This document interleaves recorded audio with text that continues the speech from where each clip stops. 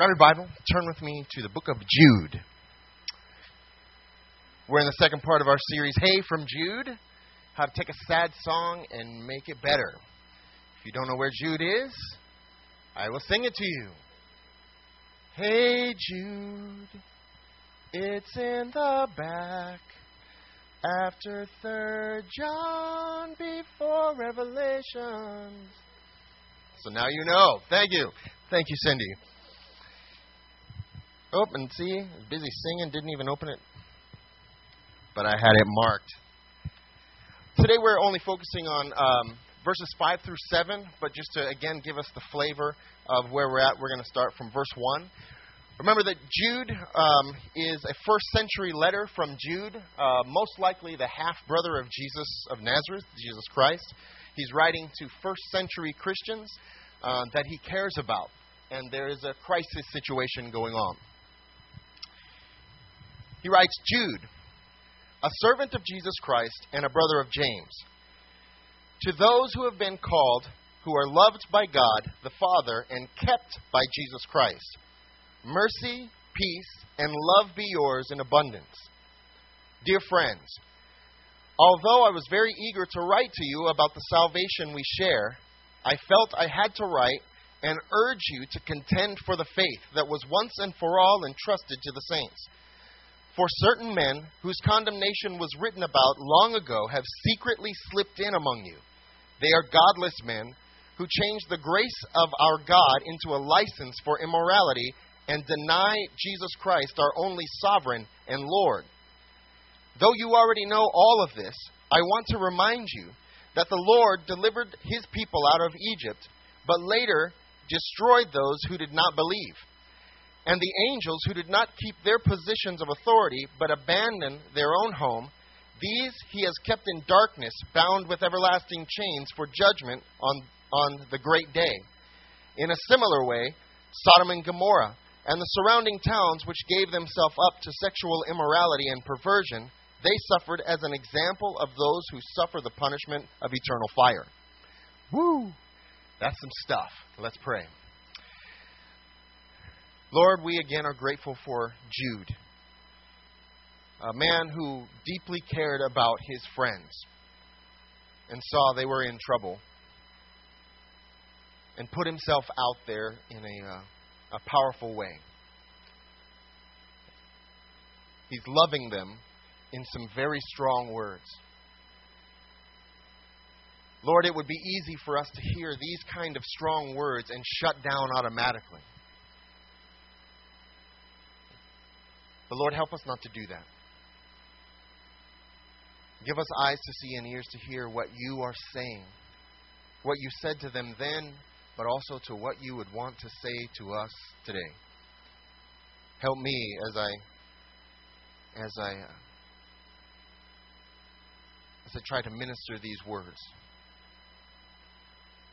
May your Holy Spirit take these words that you inspired and illuminate our hearts to receive them. In Jesus' name, amen. Remember, Jude is writing this letter as a kind of intervention, an intervention into the lives of a community of people that he deeply cared about. The problem was that this church, this community, was being sabotaged.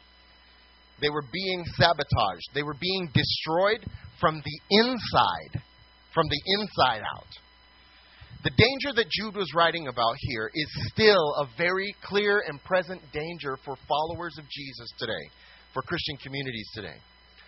The greatest dangers we face as Christians, as churches, and this is, I think, an important thing just to know. No matter what we see on the news or hear, especially in an election year, because I think it's amazing how different political parties will try to make their points of view using religion and scare us into going this direction or that direction. That's been the case for so long. But the greatest enemies we face as Christians, think about it. Jesus said, I will build my church and the gates of hell will not prevail against it.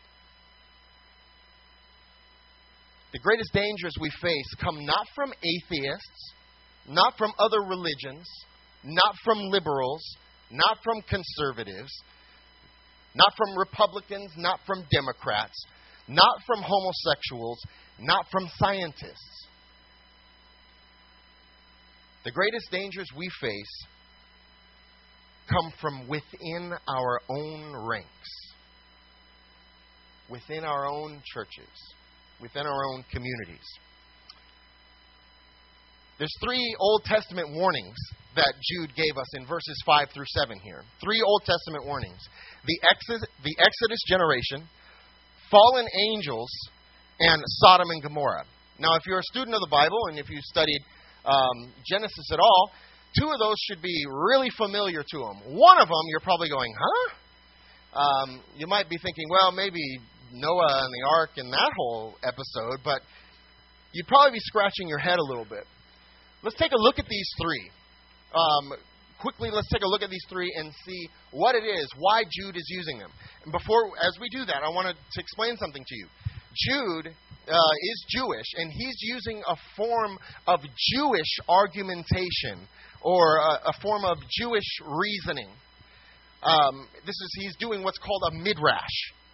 He's throwing up all these Old Testament types and examples. This is not the way we would probably make our arguments today. Okay, now granted, we don't typically do this style of warning people so much today as what Jude is doing. Okay, let's take a look at these 3 warnings that he gives in verses 5 through 7 and try to see what he's getting at and how it still might actually have a lot to tell us today. The Exodus generation. You know, if you've studied the Torah or you've read the book of Exodus, you know that the people of Israel had found themselves in Egypt for somewhere around the period of 430 years. During that time, there was a major regime change in who was in charge in Egypt. And the new regime change did not like the Hebrews and were afraid of the Hebrews. The Hebrews were in a strategic position in the land of Goshen, which means Egypt is down here in the south, and Egypt's chief enemy at the time was to the north, the Hittite Empire. Right? So Egypt had enemies. The people of Israel were in Goshen, which is up in the north. And so this new regime may have been afraid that if the Hittites attacked the Israelites, because they weren't Egyptian, might have turned and became allies and sabotaged Egypt from inside. You tracking with me?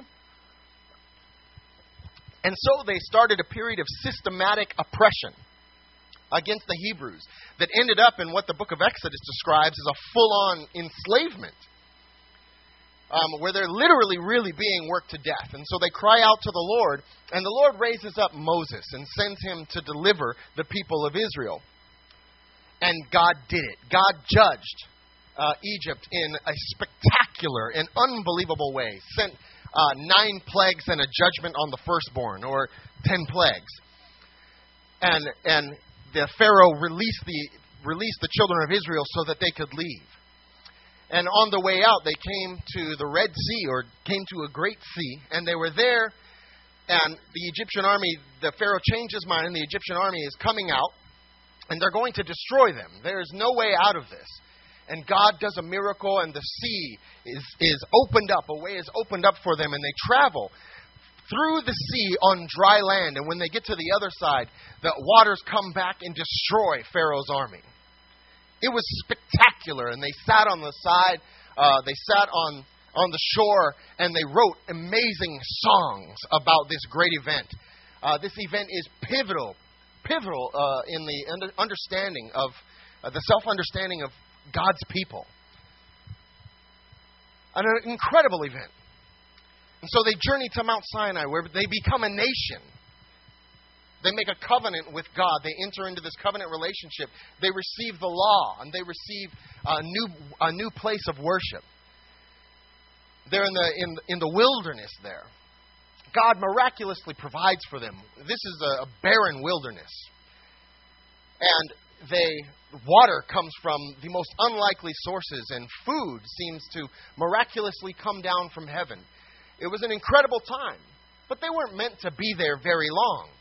And so they get ready and they march out in their ranks, and they're on the border of what is going to be what is called the Promised Land. That God is giving them the land of Canaan, this beautiful, fertile region where they are going to be just outrageously blessed. And so they're there on the border, ready to go in and take this land, and they send in some spies, some people to check out the land. All of the spies come back, and only two of them make the report that we can do this. God is with us. We can go in and take this country. All of the rest of the spies began to discourage the community, and they said, there's giants in the land. Yes, the land is fantastic. It's unbelievable. But there's giants in the land.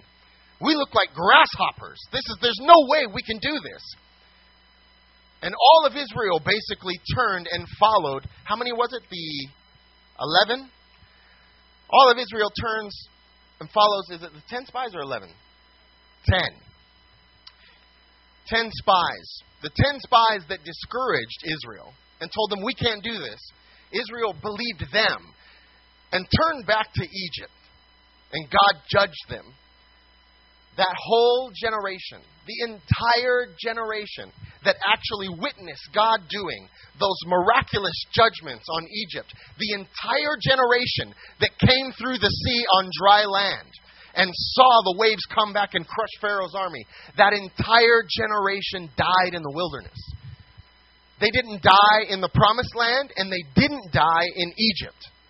They wandered the barren wilderness for 40-ish years until they were all dead. The only two that got to go through were the two spies that said, we can do this because God is for us. Caleb and Joshua.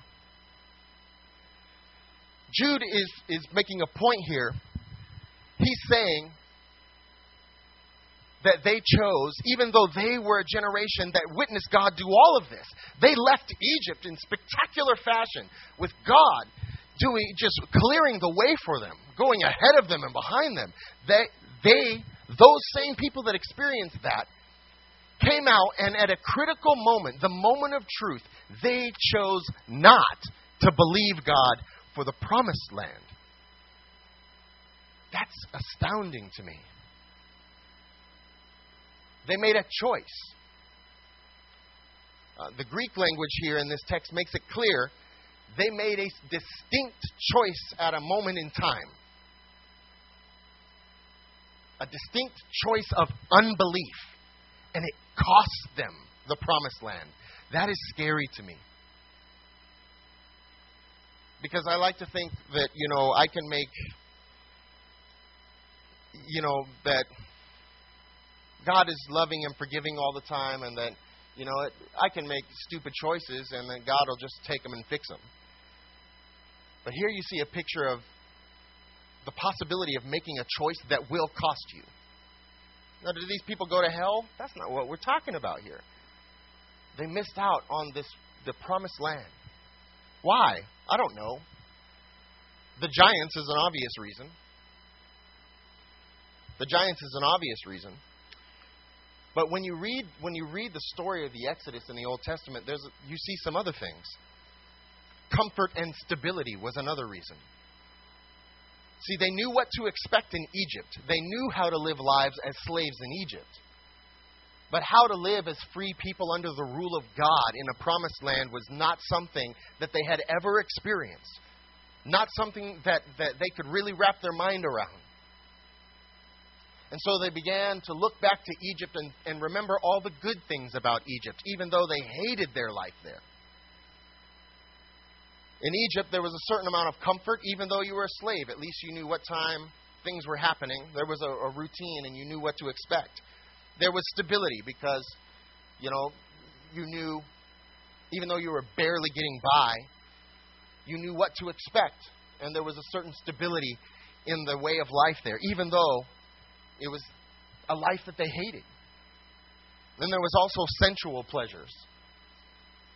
Over and over and over in the wilderness wanderings, the Israelites complain about their food.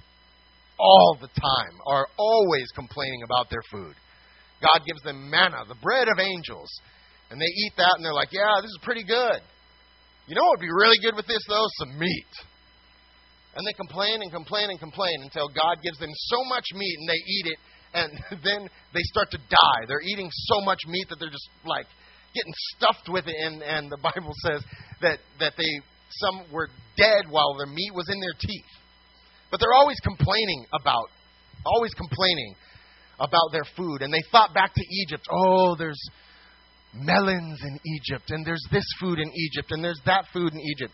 You know, if you're not from Arizona, or you ever lived somewhere else, there's always those food places where you come from that you're like, oh, but if I could only have some. For me, it's Vince's Spaghetti in Ontario and Upland, California. The best spaghetti on the entire planet. I'm just like, oh, but if I could only have some Vince's.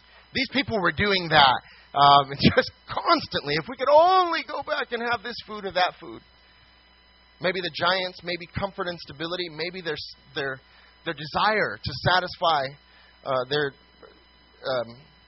desire for sensual pleasure. But they died neither in the promised land nor in Egypt because they failed to believe this, that God just didn't save them out of something, He saved them to something. The wilderness was never a place where they were supposed to spend the rest of their life and die. The wilderness was a place that they were meant to pass through because God saved them out of Egypt, but He was wanting to save them into the promised land. For some reason, they believed to get out of Egypt, but couldn't believe to get into the promised land, or wouldn't. Let's look at the second example, fallen angels. Now, this is the one that's a little bit tricky. Fallen angels. This text, what Jude is quoting here when he's talking about angels who didn't stay in their place, Jude is literally quoting or paraphrasing an ancient legend, a very ancient legend that attempts to explain the origin of evil. You know what myths and legends do, generally speaking? A myth or a legend, and myth more than legend, gives a story that gives an explanation for why things are the way they are. Right? That's what a myth does. A myth or a legend gives an explanation for why things are the way that they are. Okay? So this is there's an ancient legend, a very ancient legend about the origin of evil found in a book that you don't find in your Bible, but it's a Hebrew writing called the Book of Enoch. Jude quotes from Enoch and another book that's not in the Bible called the Assumption of Moses. Right? These are not like, some people are like, ooh, there's hidden books that didn't make it in the Bible. The books really aren't hidden. I got a bunch of them on my shelf at home. If you want to read them, you can borrow them. And I read Enoch this week. So it's not like the ancient Christians were like, oh my gosh, we need to hide these ones. It wasn't like that. People were reading all these books, and some of them, through a process, were eliminated from the official canon of Scripture. But in Jude's day, this legend, this myth was very widely known. Very widely known. It also may be hinted at in Genesis, in the story of the flood. In the story of the flood with Noah. In this ancient legend or myth, they're trying to get out, where did all the evil in the world come from? You know, think about it this week. How do you explain something as horrific as the shooting that happened in Aurora, Colorado? It's scary when you actually think about it. Where does that come from? Humans throughout history have tried to answer that question. And so in this legend, are any of you guys into Greek mythology at all? Students of Greek mythology, love Greek mythology? Okay, so you've heard, you know about where Hercules came from, right? Hercules is the son of who? Zeus and a human woman, right? Right? The ancient or the Greek mythology may trace its origins as well to even more ancient legends than itself.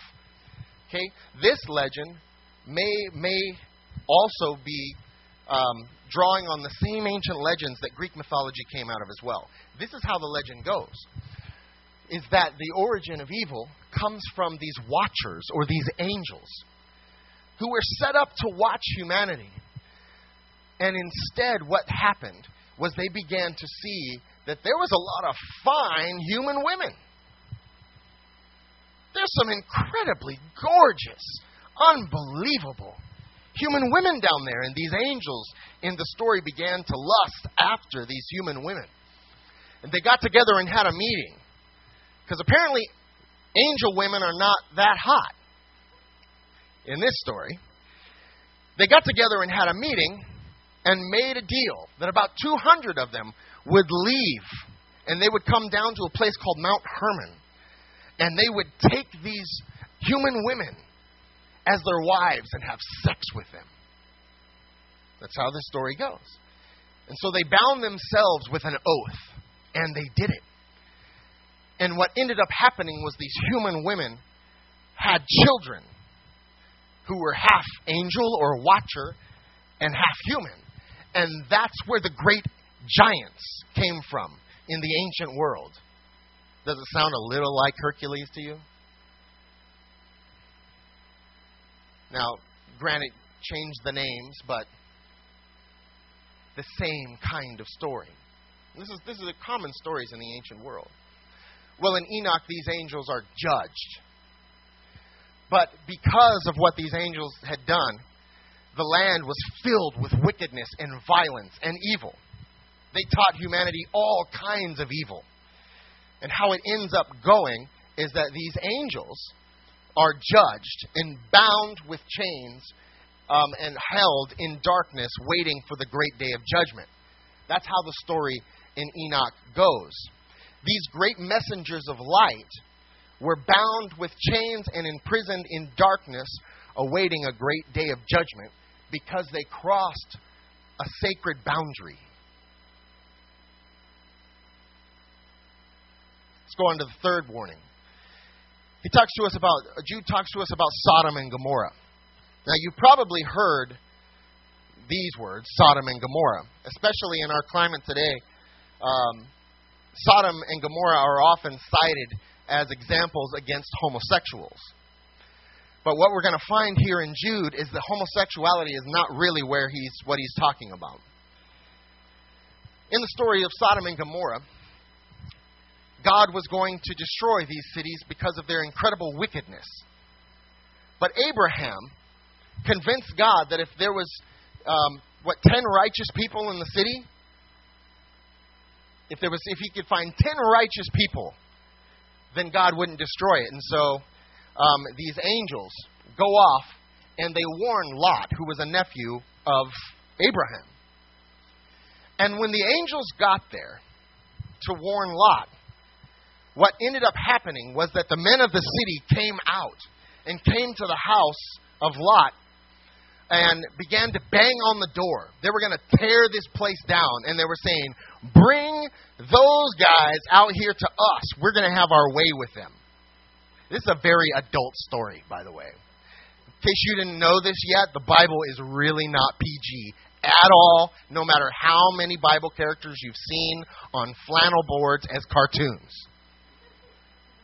Have their way with them.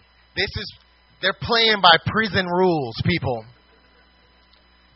This is not a good day. And so they came and they were going to tear this place down. And Lot, doing something that none of us really get today, he's like, no, just leave these guys alone. They came into my house. I'm showing them hospitality. They're under my protection. Here, have my virgin daughters. Could you imagine being the daughter that day? Huh? Really?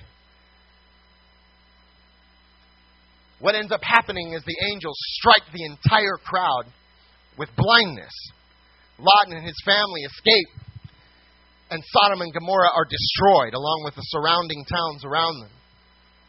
And there's obviously the famous story about Lot's wife, who looks back and is turned into a pillar of salt. Because they weren't to look back. They were just to get out of there as fast as possible. Now let's look at people tend to think, there's a couple ways of looking at it, that these men of Sodom were wanting to commit homosexual acts. But that doesn't seem to be necessarily what Jude is referring to here. Jude in Greek says that these men were pursuing, going after strange or other flesh. The words in Greek are sarkos, heteros. The second word, did you hear something that might have been familiar to you? Heteros. Like where we would get the word hetero. Like heterosexual. Right? If you're heterosexual, you desire a different gender from you to be with. You know, if you're homosexual, you desire the same. Jude here uses the word sarkos, which is it's the word for flesh, right? The body, the flesh, and heteros, meaning a different kind of flesh. Different kind of flesh. And he just told us a story about angels who abandoned their place to have sex with human women, and now he seems to flip it the opposite on us. That these people burned with lust for these angelic messengers. And they were attempting to cross a sacred boundary in the opposite direction. Not angels trying to mate with humans, but humans trying to mate with angels. Strange and different flesh. They burned with lust for angels and attempted to cross the sacred boundary that made human life possible. Human life and human flourishing in the blessing of God. By force, they were going to cross this boundary. In other words, by rape. By raping angelic messengers. Their cities were consequently consumed with eternal fire. Eternal fire, maybe not so much in the sense of hell, but in the sense like this. If you were to live over there in the days that Jude is writing this, Sodom and Gomorrah are reported to be somewhere in the Dead Sea region. There's a sea in the south of Egypt that water flows into, but there's really no outlet for it. And the salinity, the salt content of that water is I don't know how many more times salty than the ocean. There's like salt bergs floating around in it. If you got into the Dead Sea and wanted to swim underwater, you're not going to be able to do it very well because you're so buoyant, it just throws you to the top. Heard a story of a man who was scuba diving in there, and he had to put tons of weight onto himself to be able to go under the water. And so there are also geothermal sites there. Like if you've ever been to, I went to, not Yosemite. No? Yellowstone. Yellowstone is a serious geothermal site. There's mud pots and geysers because you're like kind of on an active volcano at that point. There's geothermal sites down there. And so it's interesting where Sodom and Gomorrah was, at least at the time of this writing, these geothermal sites are active. And so you can always see the steam and smell the smell of sulfur down there. And there's always enough salt around to remind you about Lot's wife. And there's crazy geologic features. One of them is called Lot's wife down there.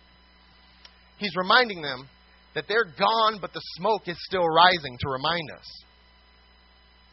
Even more interesting is according to ancient legend, the place where the angels who left their place to pursue human women, the place where they were bound and put in chains was reported to be below the ground in that same area. It's almost like the two are one in that same region. Now, is that just some interesting features of what Jude is talking to us about? 3 warnings. One of them is out of chronological order. Did you pick up on that? He tells us about the Exodus, fallen angels, and Sodom and Gomorrah. Which one's out of order? The Exodus. When a biblical writer puts something out of order like that, it may be because he's trying to call our attention to it and emphasize it. And that may be what's happening here. Think about it like this. In all three of these stories, in one sense, all three of these examples were judged and destroyed by God. You with me? On the other hand, in another sense, all three actually destroyed themselves by their unbelief and violation of God's created order. All three destroyed themselves by their unbelief and their violation of God's created order. Right? Let's get back to what Jude is writing about. These saboteurs. These saboteurs that have infiltrated this early church and are destroying it from the inside out. What is he telling us about them? I think this is incredibly reasonable. It seems that Jude's saboteurs were Christian, at least in name. Christians were created. Christian initially was a derogatory term, most likely. But to be a Christian, beyond just being a follower of Jesus, meant to be in a community that was created in Christ to be a new humanity. A new way to be human on this earth. A new way. A new humanity. A community where God was displaying a foretaste of what the fullness of the kingdom of God is going to be like. Think about it. A community where boundaries that divide humans from one another are erased.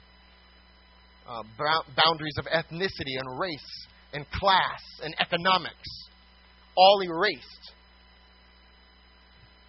So these saboteurs were Christian in name, but they abandoned their belief in the nature of God's true kingdom to pursue the lusts of this broken world in the name of Jesus.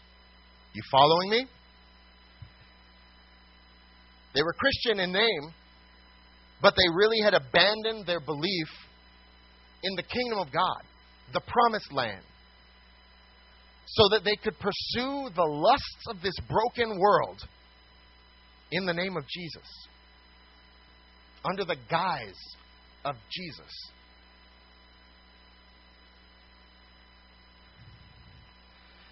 $1,700 pastors leave the ministry in North America every month, according to one article that I read this week. 1,700 pastors leave the ministry every month. 7,000 churches close their doors every year. That's alarming, isn't it? But I wondered this week, how many more pastors and churches actually close their doors and quit in a way that isn't so obvious?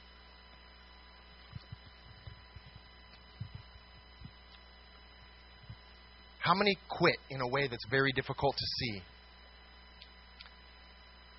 How many quit on the inside, while on the outside they keep up appearances? These later Christians are the ones I think that we should be the most concerned about.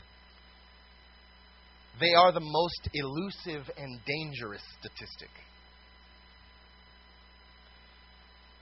Today, the message of Jesus has been transformed by some people into a multi-billion-dollar industry that skyrockets celebrity Christians well into the top 2% of wealthiest Americans. That by itself isn't the problem. The problem is that it happens at the expense of the most vulnerable members of our society, the poor, the broken, and the elderly. I'll tell you about my friend Dan. At birth, Dan was a healthy child, normal child. It didn't last very long. When he was 10 months old, Dan was diagnosed with spinal muscular atrophy, which he described as a neuromuscular disease that basically is terminal. His mother was told that he wouldn't live to be 12 years old, and the doctors advised his parents just to put him in hospice. In other words, let him die, so that they wouldn't be burdened with raising a child like this. His parents refused and insisted that he was going to be a part of the family, and they brought him home. And they included him in their family life. I met Dan when he rolled into our church on a Friday night in his wheelchair sometime in 1997. An extraordinary guy. Soon after I met him, in the next year, a very famous Christian faith healer came to our region and was going to hold a miracle crusade in what was then called the Anaheim Arrowhead Pond. I think today it's called the Honda Center. It was where the Ducks played back in the day, and I don't know what's going on there these days. But he was going to hold a miracle crusade, and he held these all around the world. And Dan wanted to be healed. And who would blame him for that? His entire life that he can remember, he was bound in a wheelchair. His arms and legs twisted, and he sat there. But he was incredibly intelligent. Who would blame him? And we believe that God could do that. I still believe today that God could do that. That's not hard for me to believe. If God can create the universe, surely He could do that. And so Julie and some friends hopped in Dan's handicap-accessible van in that time and headed down to the pond. Our faith and our hope was running really high because all of us couldn't wait to see Dan walk. That time we just believed that God's hand was on Dan and Dan was going to walk. The next time I saw Dan, he was still in his wheelchair. And he didn't receive his miracle. And I was obviously disappointed, and I reasoned, well, that happens. I mean, not even Jesus healed everybody. And even the people that Jesus did heal eventually died of something, right? Even Lazarus. Jesus raised Lazarus from the dead. If I was Lazarus, I would be like, oh, really? Okay, this is cool, but now I got to die again. Who wants to go through that twice? So I'm thinking, well, that happens. But something kept bothering me.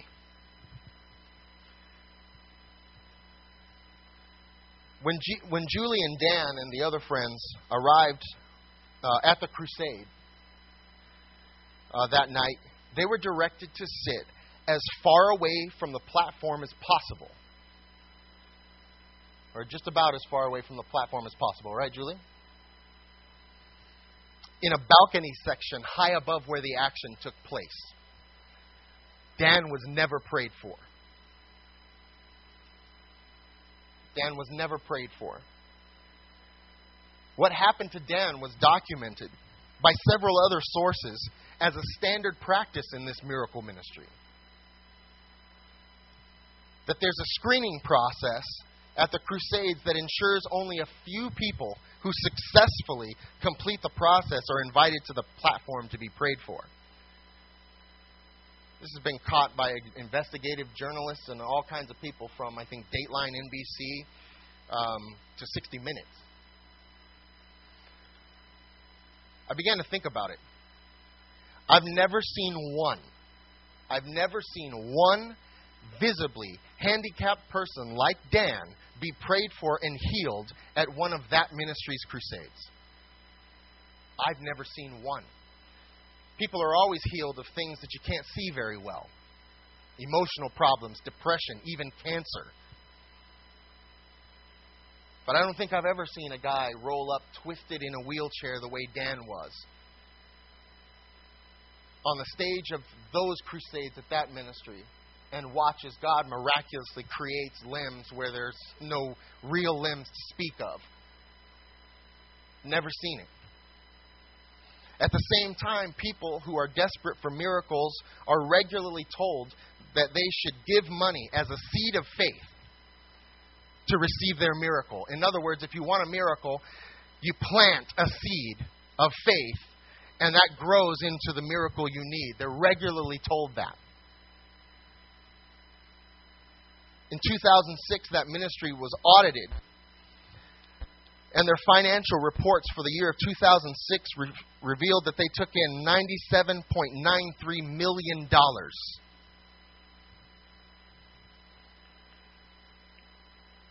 In the years since, this world-renowned faith healer has admitted to having an inappropriate friendship with a recently divorced female celebrity preacher while he was still married. And he was eventually divorced by his own wife in 2010 after years of separation. Rumor is they may get married again soon.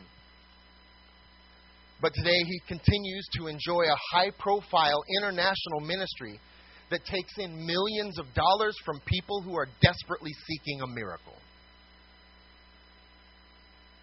Where does the millions of dollars come from?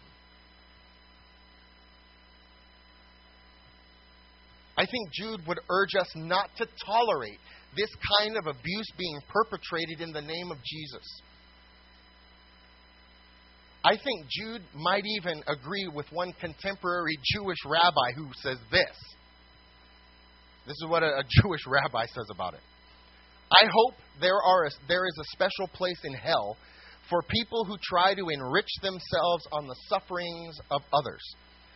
To tantalize the blind, the lame, the dying, the afflicted, the terminally ill, to dangle hope before parents of a severely afflicted child is an indescribably cruel thing to do.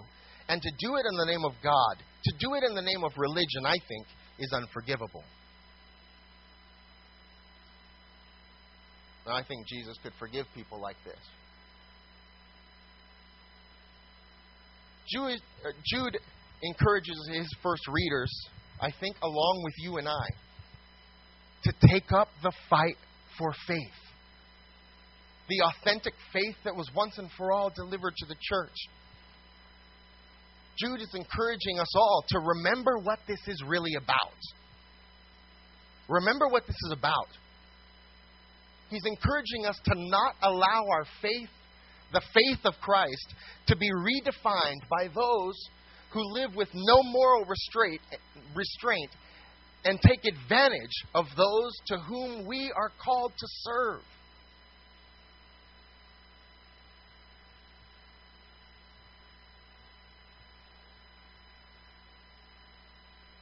Ministries that do that to people really only exist because we support them. We fund them and we support them. After all of that, I can't imagine how they are still in business. And this is happening all over. And then I look at a church like ours, and I wish we took in 90-something million last year. You know, and it wouldn't even be that the minister that I spoke of was making about $1 million a year at that time. $1 million a year. Which, you know, if that's how God wants to bless you, but I'm watching it. There's another guy, and I'll just straight tell you this dude's name. There's a guy named Peter Popoff, lives in Upland, California, and he has a show that occasionally I see on, of all channels, BET. Oh, no, it shocks me, really.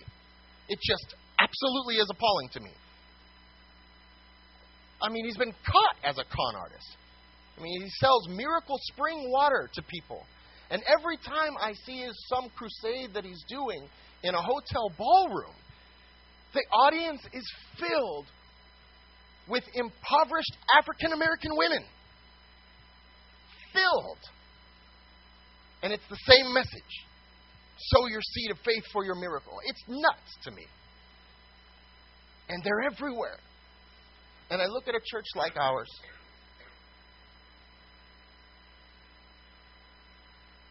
and I wonder sometimes if we realize what God has done here. And the real fight that we're really in.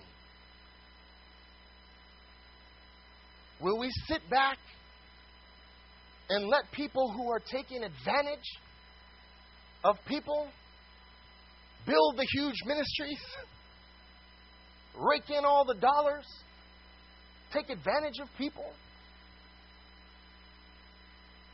Or will we get up and fight the fight of faith? Are we going to show the world what Jesus is really about and what the Christian community really is? We don't got to get up and fight them. You know, we don't got to hunt them down. It's not what I'm talking about. I'm talking that communities like ours have to understand that we're not second-class citizens, that God has done something in us incredible and special and authentic, and we must go public with this to the world. It really is our Christian duty to sit back and and allow these people to continue to redefine for America what Christianity looks like. As I read and studied this, I felt as if Jude would have said to me, wake up! God's done something special in us. What are we going to do to go public and fight the fight of faith? In whatever way God enables us to do this next coming year, to give the world out there a glimpse of what Jesus looks like.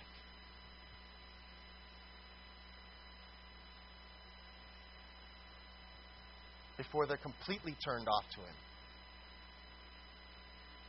by people like Jude was describing. Stand with me.